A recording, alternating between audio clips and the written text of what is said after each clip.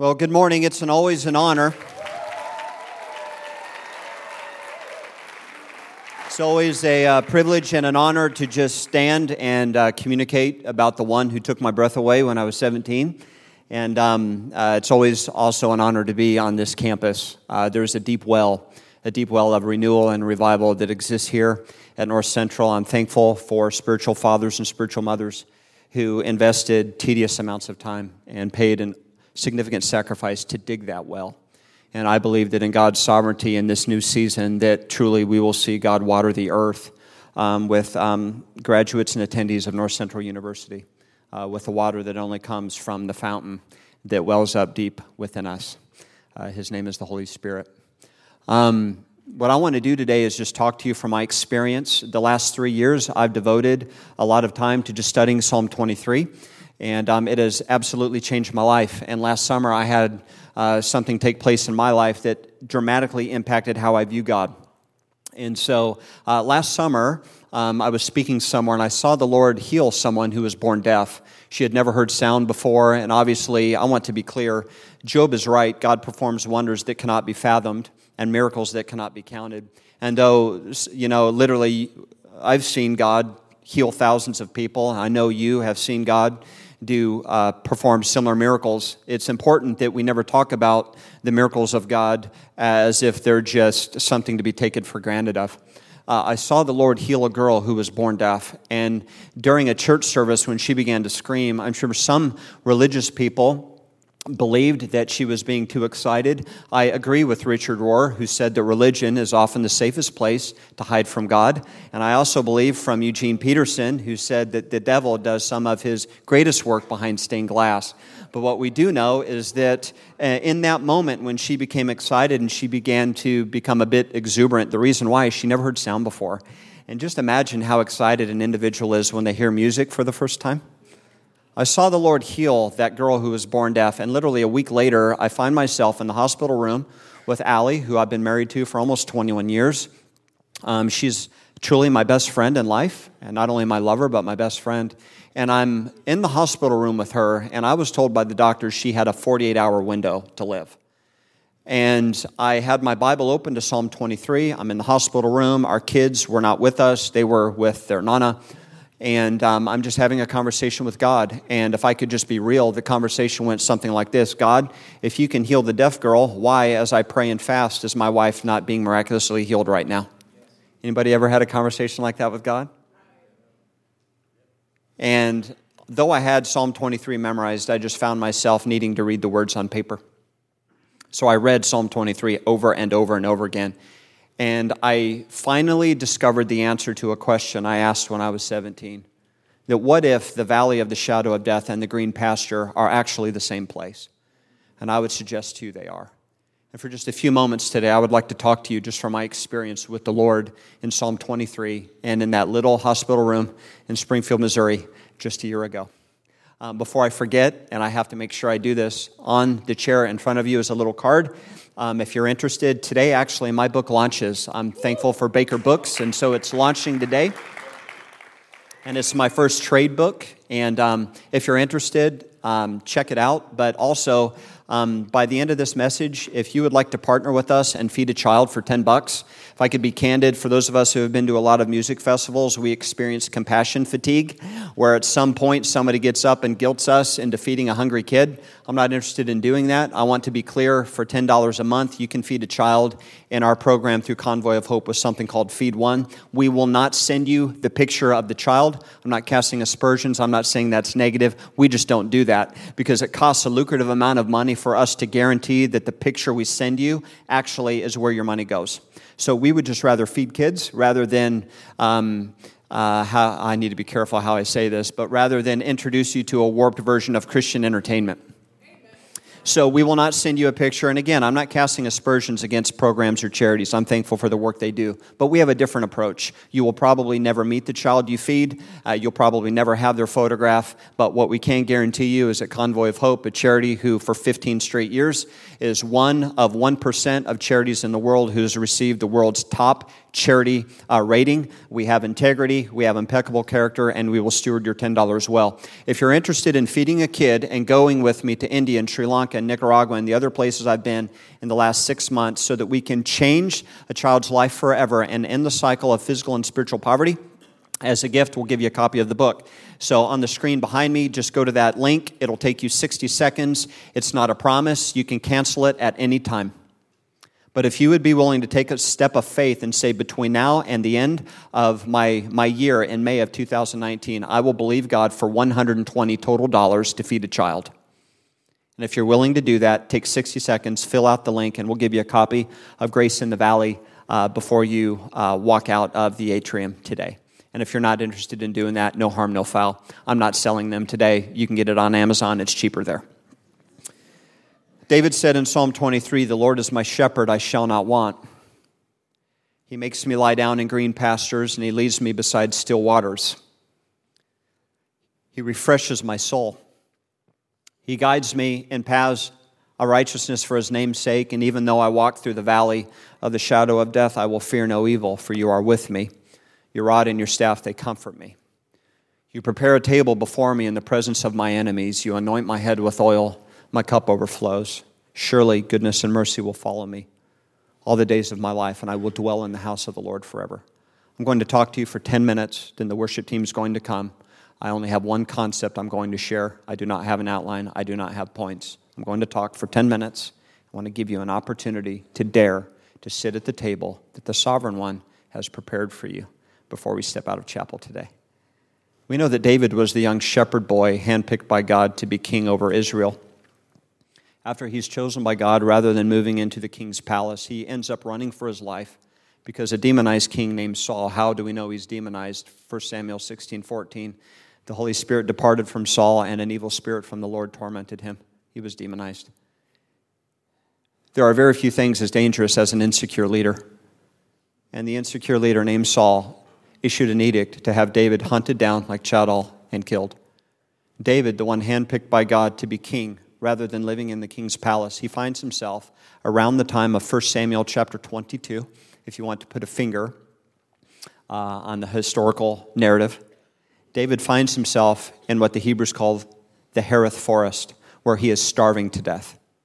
It's not that he hasn't eaten in 3 days. It's not that he is cold. David is literally in the forest of Hereth, alone, isolated, surrounded by people who want to kill him. He has a promise from God, and yet his promise does not line up with the situation.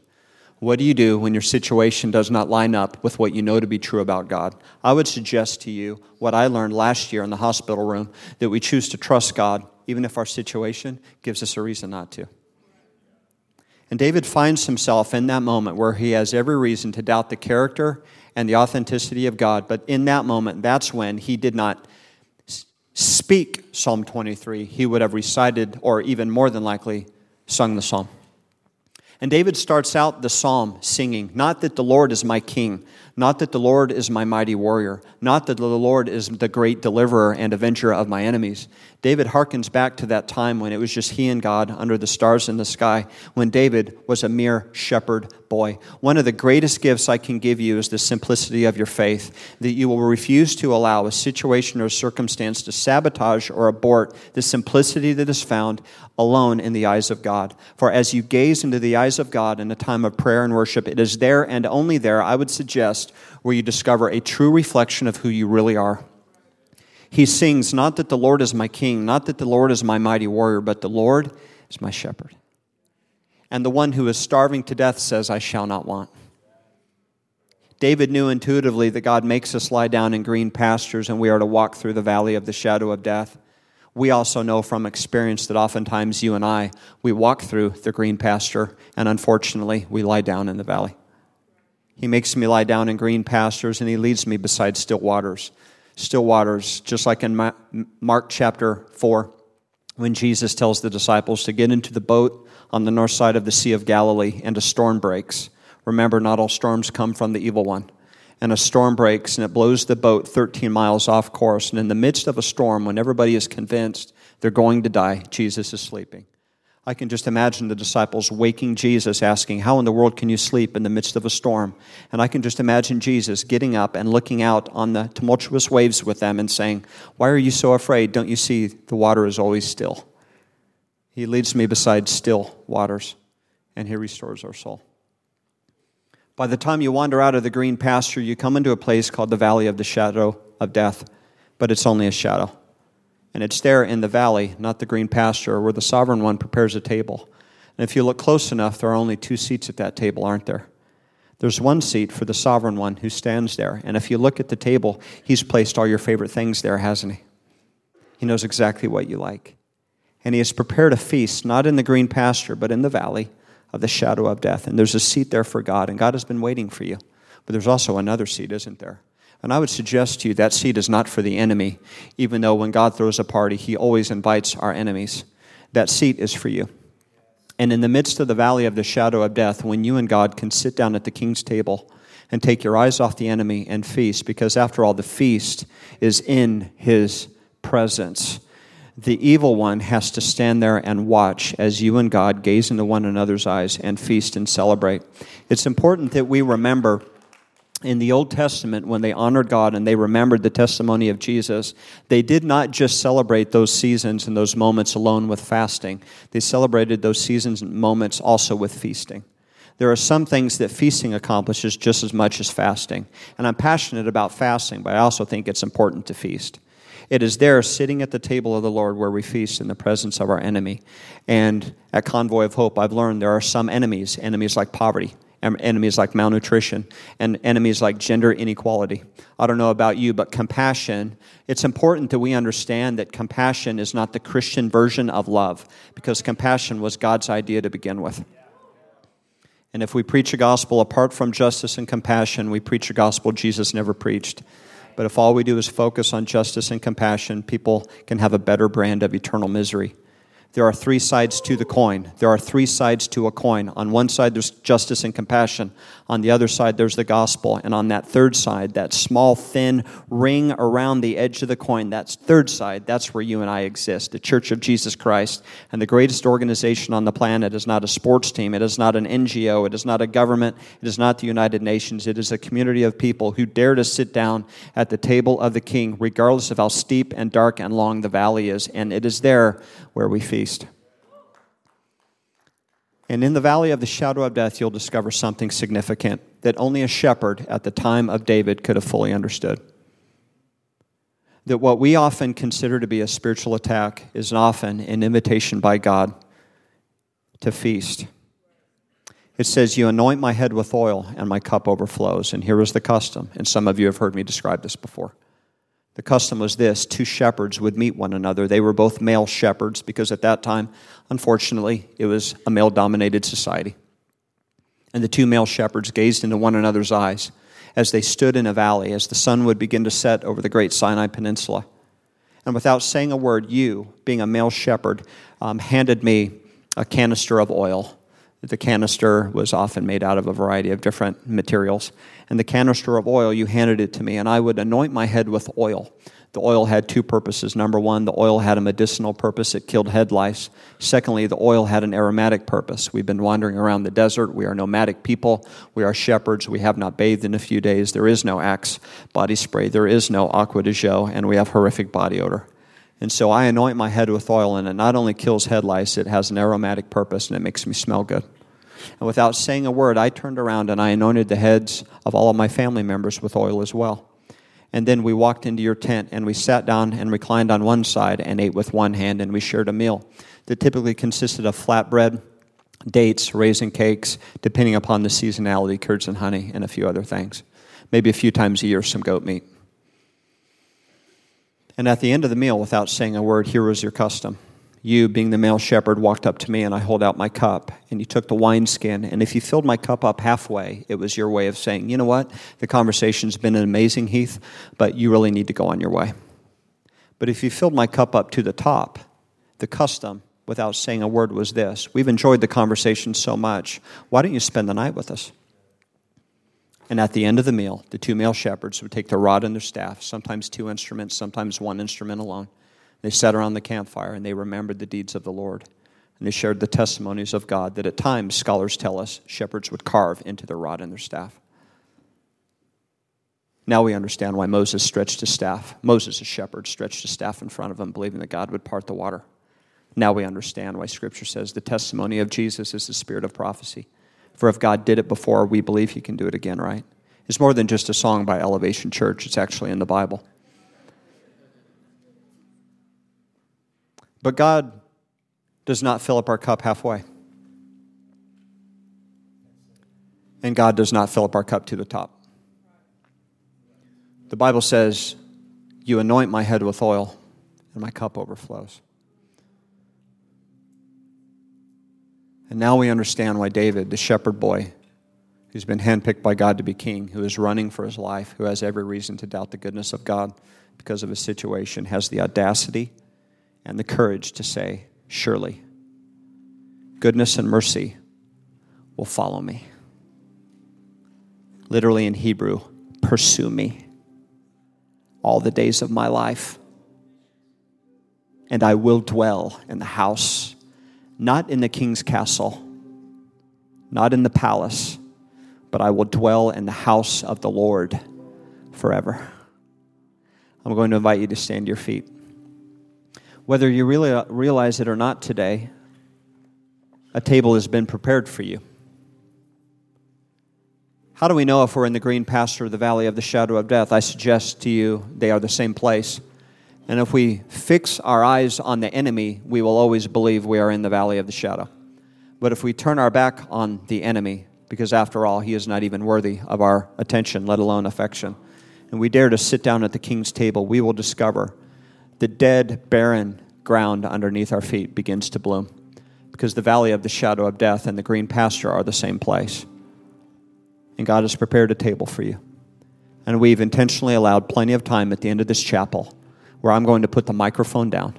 I'm not going to tell a sappy story. I'm going to put the microphone down after I pray. And I believe, along with the rest of you, that the sovereign one can crack heaven open and that God can anoint your head with oil and that today your cup can overflow. Because what the world needs is not a Christian branded leader. What the world needs is a reservoir of heaven who steps into the realm of business and education and media and even the church and the faith-based world and literature, and the list goes on and on and on. And you would dare to step into a valley of the shadow of death, and simply by being there, you watch it bloom. God wants to anoint your head with oil and your cup overflow. So I challenge you today, do not use your enemy, the enemy of shame, the enemy of poverty, the enemy of depression, the enemy of regret, the enemy of you fill in the blank. Do not use your enemy as an excuse to stand in the presence of God where he has prepared a table just for you. And there's a spot with your name on it. And don't you dare allow the enemy to talk you out of your rightful place as a son and as a daughter of the King. I want to pray over you, and then we're going to worship. God, I pray that today, in the next 5 minutes, you will continue something that will reverberate and echo for the next 50 years in our life, that we will find ourselves lovesick for you, that we will find ourselves desperate for you, that we will no longer ever talk about you like you're not in the room. And that we will not have a Christian branded life, but that we will be apprehended, literally possessed by the one who prepares a table, not in the green pasture, but in the valley. I declare that the grace of God will fill every valley in this room to the glory of God until the end should come. In Jesus' name, let's worship together.